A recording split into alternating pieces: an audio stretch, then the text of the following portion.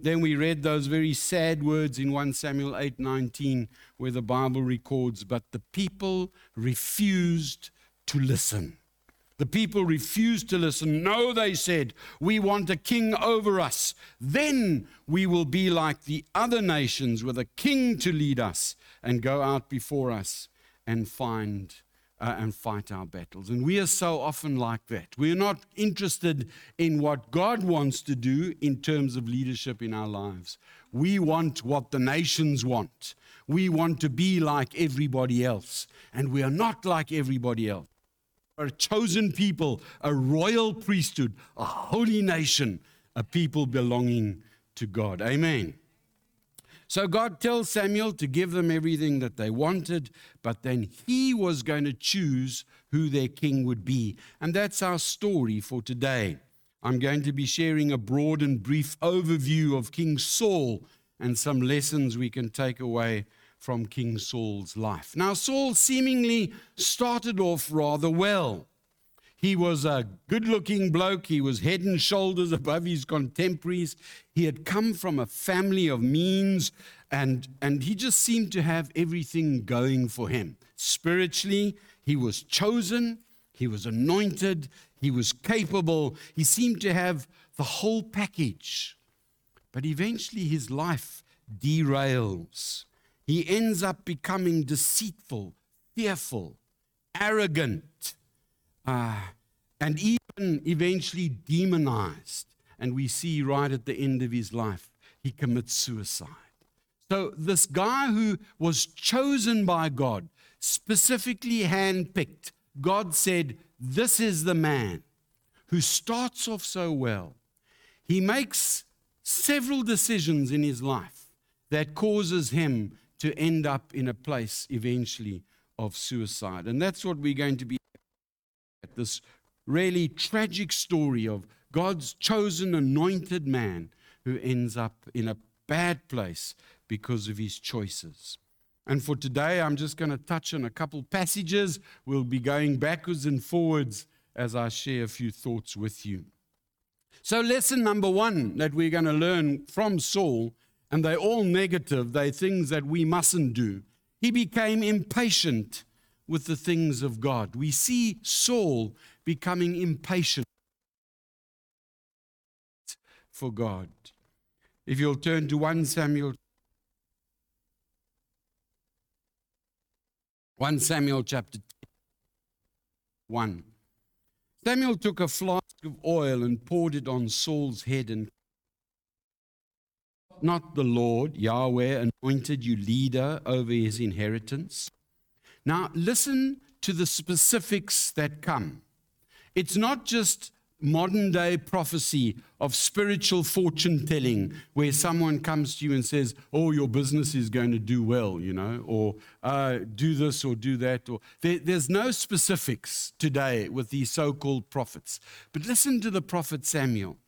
When you leave me, you will meet 2 men, not 1 man or 5 men. You will meet 2 men, he says, near Rachel's tomb at Zelzah on the border of Benjamin. They will say to you, the donkeys you set out to look for have been found. Now, if you read before this, you'll find out Saul had telling him to go and look for some missing donkeys. So the donkeys have been found, and now your father has stopped thinking about them and he's worried about you. He's asking, what shall I do about my son? Verse 3, then you will go on from there until you reach the great tree of Tabor. 3 men going up to God at Bethel will meet you there. One will be carrying 3 young goats, another 3 loaves of bread, and another a skin of wine. They will greet you and offer you 2 loaves of bread, which you will accept from them. After that, you will go to Gibeah of God, where there is a Philistine outpost. As you approach the town, you will meet a procession of prophets coming down from the high place with lyres, tambourines, flutes, and harps being played before them, and they will be prophesying. The Spirit of the Lord will come upon you in power, and you will prophesy with them, and you will be changed. into a different person. Amazingly specific predictions. And every single one of them came to pass.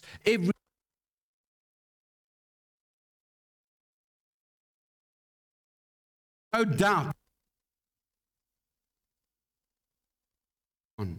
about his calling. Here he had innocently gone to find some donkey, decided to consult with the seer, the prophet Samuel, to find out what might be going on. And then he gets given all of the stuff, just lumped upon him, but specific. It couldn't have been a mistake. Then in verse 7 and 8, prophet says, once these signs are fulfilled, do whatever your hands find to do, for God is with you. In other words, these signs are a confirmation of the fact that God has chosen you, Saul, to be king over the nation of Israel. Verse 8, go down ahead of me to Gilgal. I will surely come down to you to sacrifice burnt offerings and fellowship offerings, but you must wait 7 days. Wait 7 days until I come to you and tell you what you are to do. Now, others might have gone about announcing, hey, I'm king of Israel, bow down. But not to Saul. We find a man of incredible character here. I mean, all of these predictions, all of the stuff that's happened to him, and yet he quietly goes back to his daddy's farm and does what he was doing beforehand. How far have I got here? Let's have a look. 1 Samuel 10:15. Okay, Saul's uncle said, he meets Saul's uncle on the way. Tell me what Samuel said to you. Saul doesn't tell him, hey, I'm king of Israel. I'm anointed. All of these wonderful things happened to me. What does he say? Saul replied, Samuel assured us that the donkeys had been found, but he did not tell his uncle what Samuel had said about the kingship. He doesn't say a word. Maybe there's a lesson for all of us here today. If you have to tell people what you do, then you probably aren't. Samuel didn't have to say a word.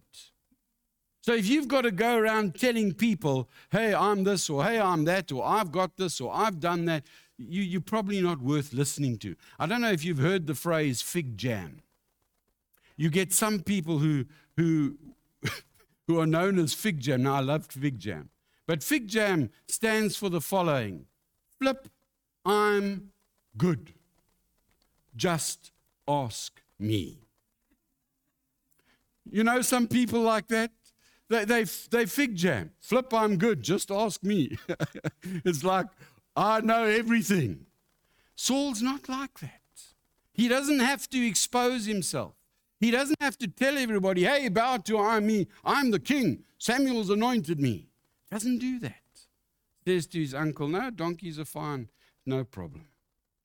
Anyway, Samuel called one together, and in verse 24, he's saying, do you see the man? No one like him among all the people. Then the people shouted, long live the king. Samuel says, this is Saul. And then the people responded. And we see in the rest of the story in 1 Samuel 10, the prophet explaining what royalty is supposed to do and not supposed to do, and sends everybody to their homes, including Saul. King Saul goes back to working on his dad's farm. Then we pick up a story in 1 Samuel chapter 11, where Nahash the Ammonite starts causing trouble for the Israelites. And in chapter 11, verse 5, the Bible says, just then Saul was returning from the fields behind the oxen, and he asked, what's wrong with the people? Why are they weeping? Then they repeated to him what the men of Jabesh had said. Now, obviously, the Ammonites were going to come and cause trouble for them. So he's gone back to doing, even though he's been anointed. And then in verse 6, we read, when Saul heard their words, the Spirit of God came upon him, and he burned with anger. He took a pair of oxen, cut them into pieces, and sent the pieces by messengers through Israel, proclaiming, "This is what will be done to the oxen of everyone or anyone who does not follow Saul and Samuel." Then the terror of the Lord fell on the people, and they turned out as one man. Saul mustered them at Bezek. The men of Israel numbered 300,000, and the men of Judah 30,000. So when the need arises, Saul rises up in his calling, gets things done, and the Ammonites, we read, were completely neutralized. All the people went to Gilgal and confirmed Saul as king in the presence of the Lord. There they sacrificed fellowship offerings before the Lord, and Saul and all the Israelites held a great celebration. The Ammonites were taken care of, and they were celebrating. We read the story now in 1 Samuel chapter 13. Go on a little bit. I still haven't got to my first lesson. The Philistines assembled to fight Israel, and Saul was at Gilgal waiting for Samuel. And here comes the lesson. He waited 7 days, the time set by Samuel. But Samuel did not come to Gilgal, and Saul's men began to scatter. So he said, "Bring me the burnt offering and the fellowship offerings." And Saul offered up the burnt offering. Just as he finished, Samuel arrived, and Saul went out to greet him. Saul was not authorized to make that offering. Saul had been told by Samuel to wait until he had come. Saul, wisdom, had decided the people were leaving. I better do something about this. So he starts taking on a role that is not his own. He did not have the patience to wait out the full 7 days. The seventh day had probably arrived, and sometime during the day he had misbehaved himself, done what he shouldn't do, and later on in that same seventh day, Samuel arrives and says the following, "What have you done?"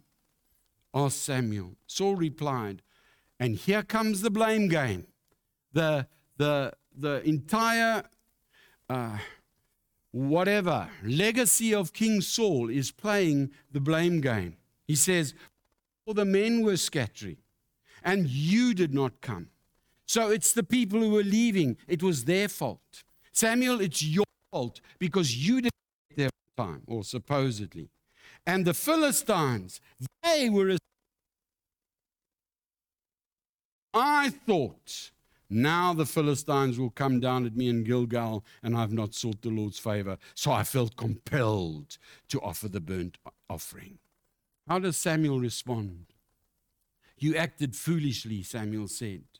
"You have not kept the command the Lord your God gave you. If you had, he would have established the kingdom over Israel for all time.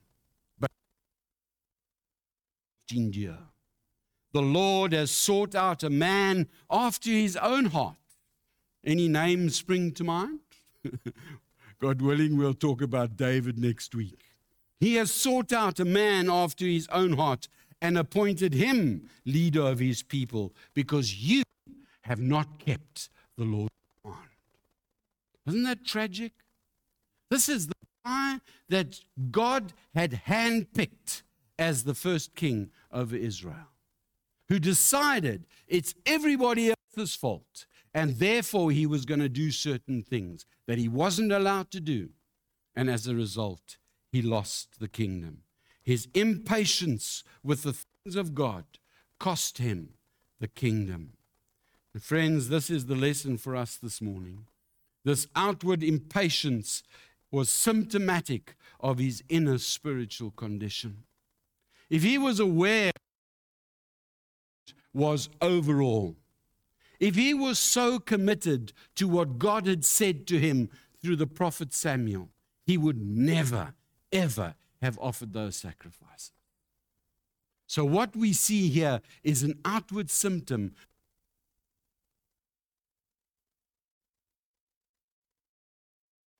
we shouldn't be doing. The place to look is not at the Philistines or Samuel taking too long, or the pastor, or this person, or that person, or the next person. The first place to look is inside. Because spiritually, you hear. spiritually, my impatience with God and the things of God are going to take me down the wrong path. Scripture counsels us, Psalm 37, be still before the Lord. Wait patiently for him. James 5:8 says, you too be patient. Stand firm. Why? Because the Lord's coming is near. Hebrews 6:12, we don't want you to become lazy, but to imitate those who through faith and patience inherit what has been promised. Let's learn from Saul this morning. His lack of patience cost him his ministry, cost him his lineage, cost him his family being in charge of the nation of Israel for all time, as we see happening through the line of David right down to our Messiah. Lesson number 1, Saul's lack of patience cost him his ministry. Lesson number 2, we see Saul becoming proud. Now when Samuel tells him the donkeys he was looking for have been found, Samuel says the following to Saul in 1 Samuel 9. Go back a couple chapters now to chapter 9 and verse 20. He says the following, and to whom is all the desire of Israel turned, if not to you and all your father's family? Can you imagine that? I mean, Saul's out looking for his daddy's donkeys. He hears Samuel somewhere in the area. He goes to consult with Samuel, and this big name prophet, this mighty man of God, this judge of the nation of Israel, says to him, to whom is all the desire of Israel turned, if not to you and your father's family? What? Who are you talking to? I'm just out looking for a couple donkeys here. Look at Saul's response in verse 21. He says, but am I not a Benjamite? You can just imagine him. He's blown away by this, that I'm the desire of Israel. Am I not a Benjamite from the smallest tribe of Israel? And is not my clan the least of all the clans of the tribe of Benjamin? I mean, he's the smallest family of the smallest tribe. Why do you say such a thing to me? Don't talk to me like that. You know, I can just imagine Saul's exasperation. Me. Just see the humility there. Absolute humility. Recognize who he is in front of the Samuel, recognizing what he is according to what Samuel's just said to him. You're the desire of Israel. You know what? Even on the day of his inauguration, he was exactly the same. I mean, the trumpets are blaring, the people are gathered, and Saul's missing. He's in hiding in 1 Samuel verse 21. But when they looked for him, this is at his inauguration, he was not to be found. So they inquired further of the Lord, has the man come here yet?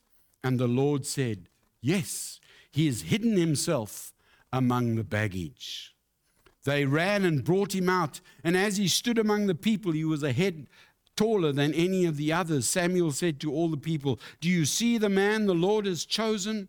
There is no one like him among all the people. And the people shouted, long live the king. Amazing. God didn't make a mistake. Saul was the right man. He was this person who walked in humility. He wasn't interested in the limelight. He's anointed king. He goes back to working on his dad's farm. You know, he avoids the limelight completely. And even when the whole of Israel is gathered to acknowledge him and to celebrate, he's hiding somewhere there amongst the baggage. You know, he doesn't want to be found. Humble, secure in who he was. But you know what? Things quickly changed. Go across to 1 Samuel 15. Early in the morning, verse 12.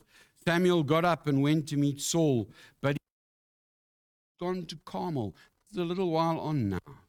There he has set up a monument in his own honor and has turned and gone down to Gilgal. Didn't take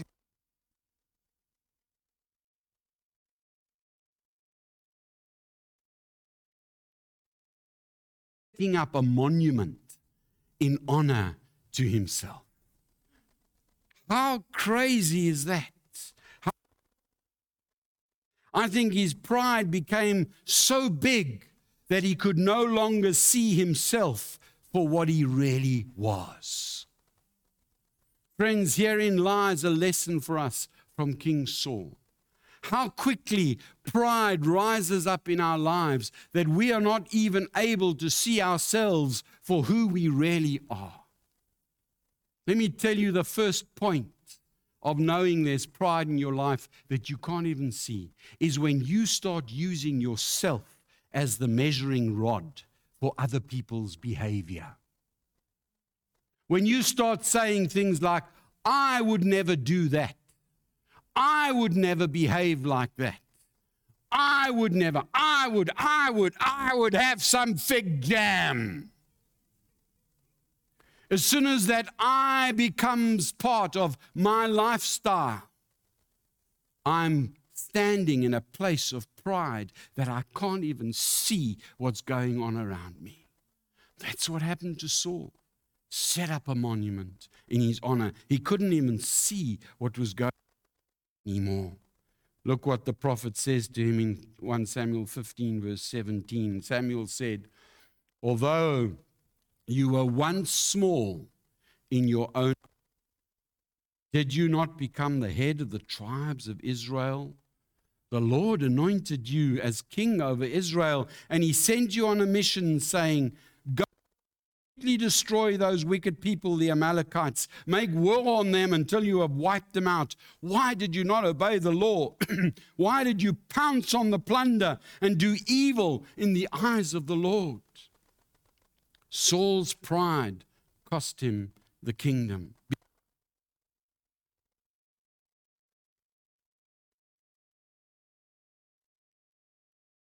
Mark for others.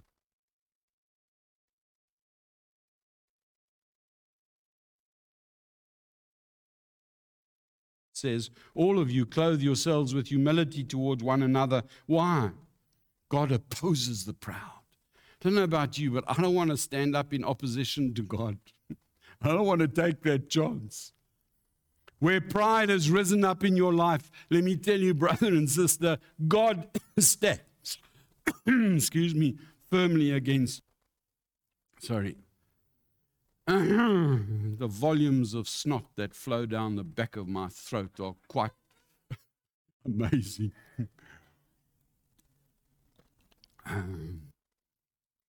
Need some Allergex. It's an amazing thing to me. I've lived in this area all my life, basically. And it makes no sense to me that this time of year, my body has not yet discovered that there's something around here that causes trouble. Huh?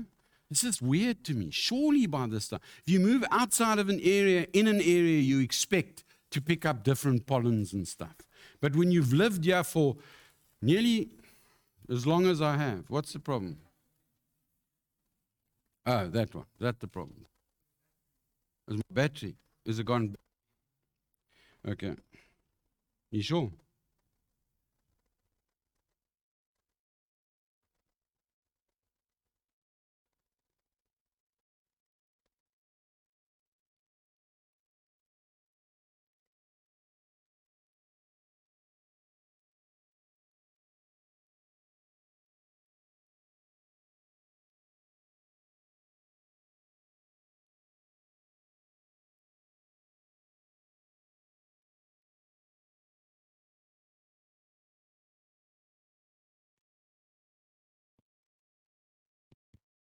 I got strict instructions that when that little light is green, I've still got, no, in fact, when it goes red, I've got another hour to go. It's still green. Is that better? Is the battery back?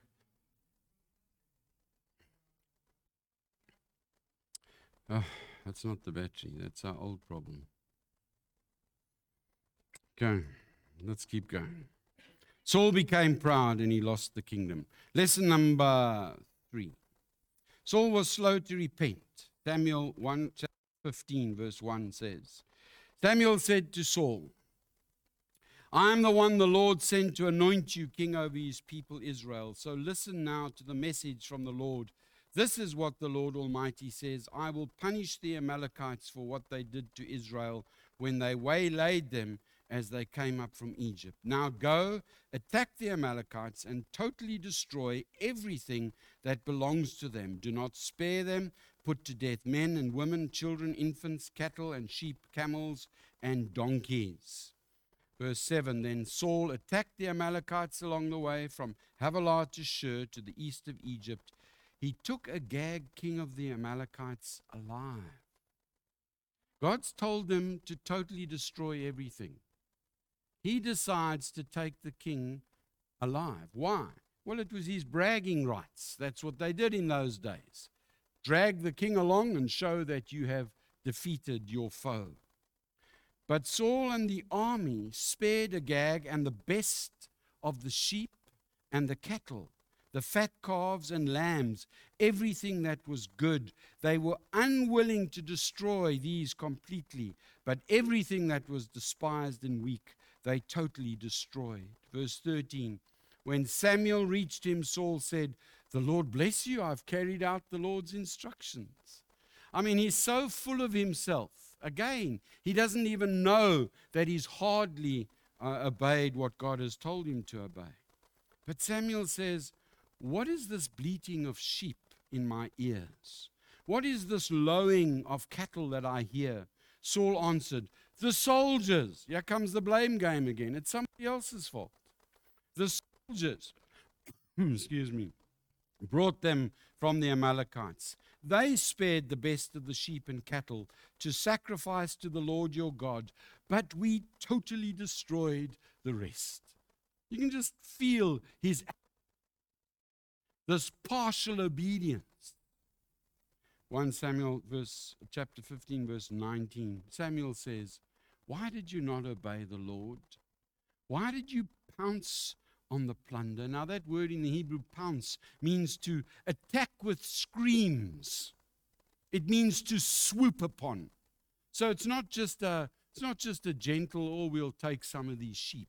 They went there with full intention, probably screaming with joy, and swooped up all of that plunder.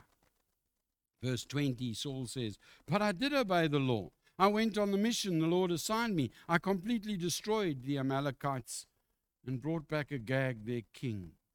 The soldiers took the sheep and cattle from the plunder, the best of what was devoted to God, in order to sacrifice them to the Lord your God at Gilgal. The soldiers, the people, the blame game, on and on and on. Verse 22, Samuel replied, and we know these words, I'm sure. Does the Lord delight in burnt offerings and sacrifices as much as in obeying the voice of the Lord? To obey is better than sacrifice. To heed is better than the fat of rams. For rebellion is like the sin of divination, and arrogance like the evil of idolatry. Because you have rejected the word of the Lord, he has rejected you as king.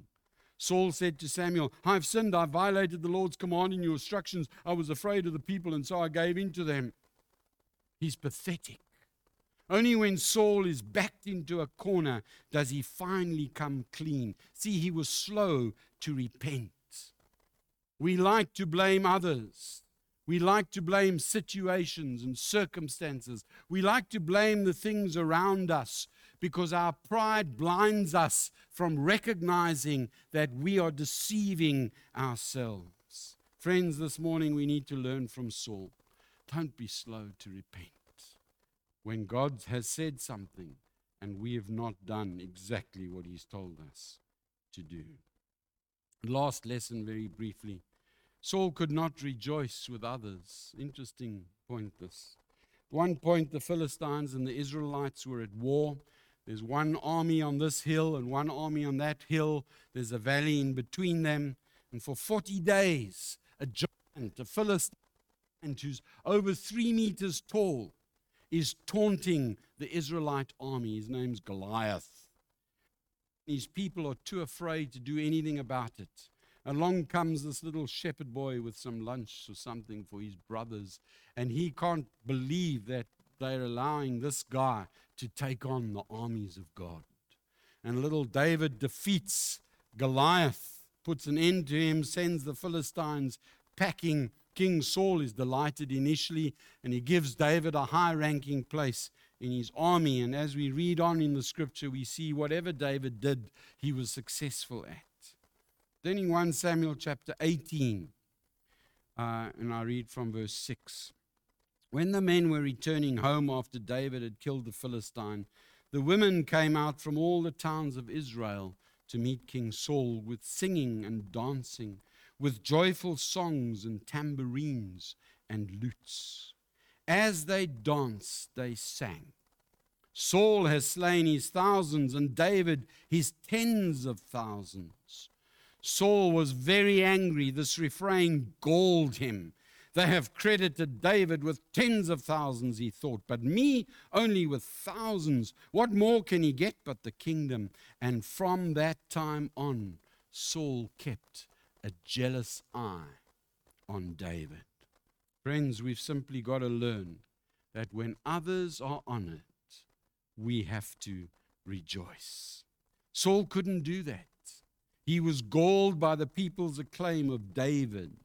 We read that the very next day, an evil spirit came forcefully upon Saul, and he tried to kill David several times after that. David had won the day. He deserved the credit. But Saul's insecurities, his arrogance, his pride, his self-deception would not allow him to rejoice with David. We need to learn to rejoice honestly when others enjoy success in families, in business, in relationships, in ministry. We must learn to grow beyond ourselves. Romans 12:15 says, rejoice with those who rejoice. And sometimes you know that this home cell's doing better than that home cell, or this one's doing better than that, or this business seems to be prospering more than that. We're quick to want to tear one another apart. We start saying stupid things. Oh, well, so-and-so's doing well, but give them time. Or, it's I help them get where they've got. Or it's all about me, myself, and I, and that dreaded fig jam again. Rejoice with those who rejoice. Shared the story with you often, I think, but I never forget. Now, you see, pastors are the worst. Pastors are the worst. If you go to a pastor's gathering, the first thing they'll do is say, how big is your church? Or how's the church doing? Or, and they're longing to hear that you're not doing as well as they're doing. I remember being in Corinth on the site of probably the oldest church ever in the city of Corinth. And our tour guide was a minister from the city. And one of the people on the tour group with us asked him, so whatever his name is, how big is your church? He didn't hesitate. He said 8 by 13. And the guy said, no. I mean, how big is your church? He says, it's 8 by 13 last I checked. So the guy said, no. How many people in your church? How many people in your church? He says, I know exactly what you mean. But how many people are in my church has got nothing to do with me. It's God's church. I only know the size of the building. It's 8 by 13. That really has to be our attitude. I know what God has given me. I know what God is doing in my business, in my relationship, in my family. You know what? When others seem to be doing better, my call is to rejoice with those who are rejoicing. Can you imagine what the church would be like if we went about getting excited when people in the church were doing better than us? Maybe we're a long way from that. But that's what the scriptures call us to do. 1 Corinthians chapter 12 says, the eye cannot say to the hand, I don't need Cannot say to the feet, I don't need you. On the contrary, those parts of the body that seem to be weak are indispensable. The parts that we think are less honorable, we treat with special honor. The parts that are unpresentable are treated with special modesty. Presentable parts need no special treatment. But God has combined the members of the body and has given greater honor to the parts that lacked it, so that there should be no division in the body.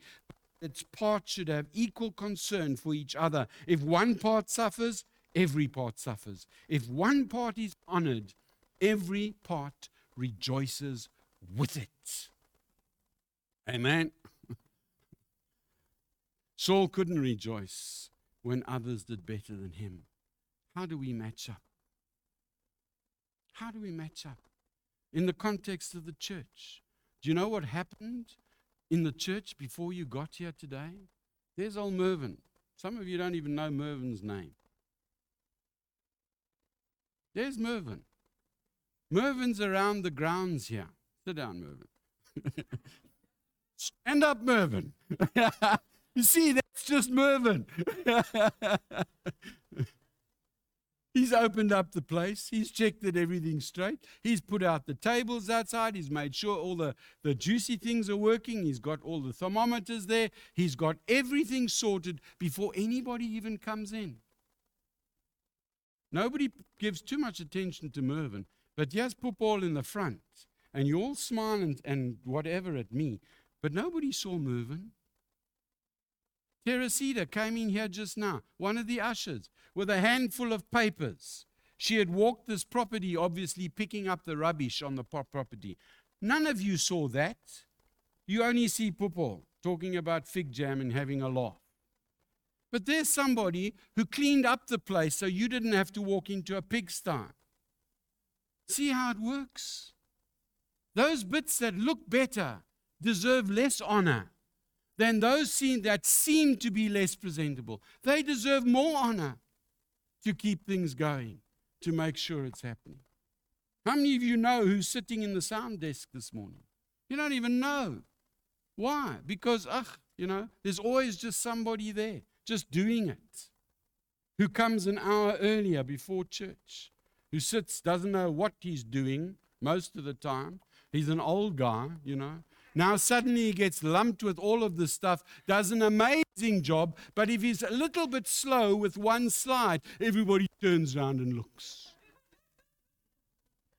But how many of you have gone and sat there and done that? Do you see what I'm saying? I'm not moaning or complaining. I'm just saying, let's rejoice with others when there's something good happening, when they're doing something, when they're prospering, when they're being seem to be more blessed than I am. Let's relearn to rejoice when others do better than we do.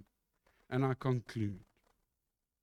Here we have Saul, King Saul, God's chosen man, humble, small in his own eyes, not wanting the limelight, and yet a few steps into his kingship, we see him as someone who becomes impatient towards the things of God. Couldn't even wait out that full seventh day. Decided to take matters into his own hands. Becomes proud, wanting to honor himself eventually, even building a monument to himself. And on top of it all, was slow to repent, rather choosing to blame others. It's always everybody else's fault. And then when David gets Saul's biggest thorn, he takes care of Saul's biggest problem, yet he cannot even rejoice when David seemed to be doing better than himself. Let's take these lessons from the life of King Saul today and apply them to our lives as we continue to grow in the grace and knowledge of our Lord Jesus Christ. God willing, next week we'll be having a look at some lessons from the life of King David and his pair of binoculars.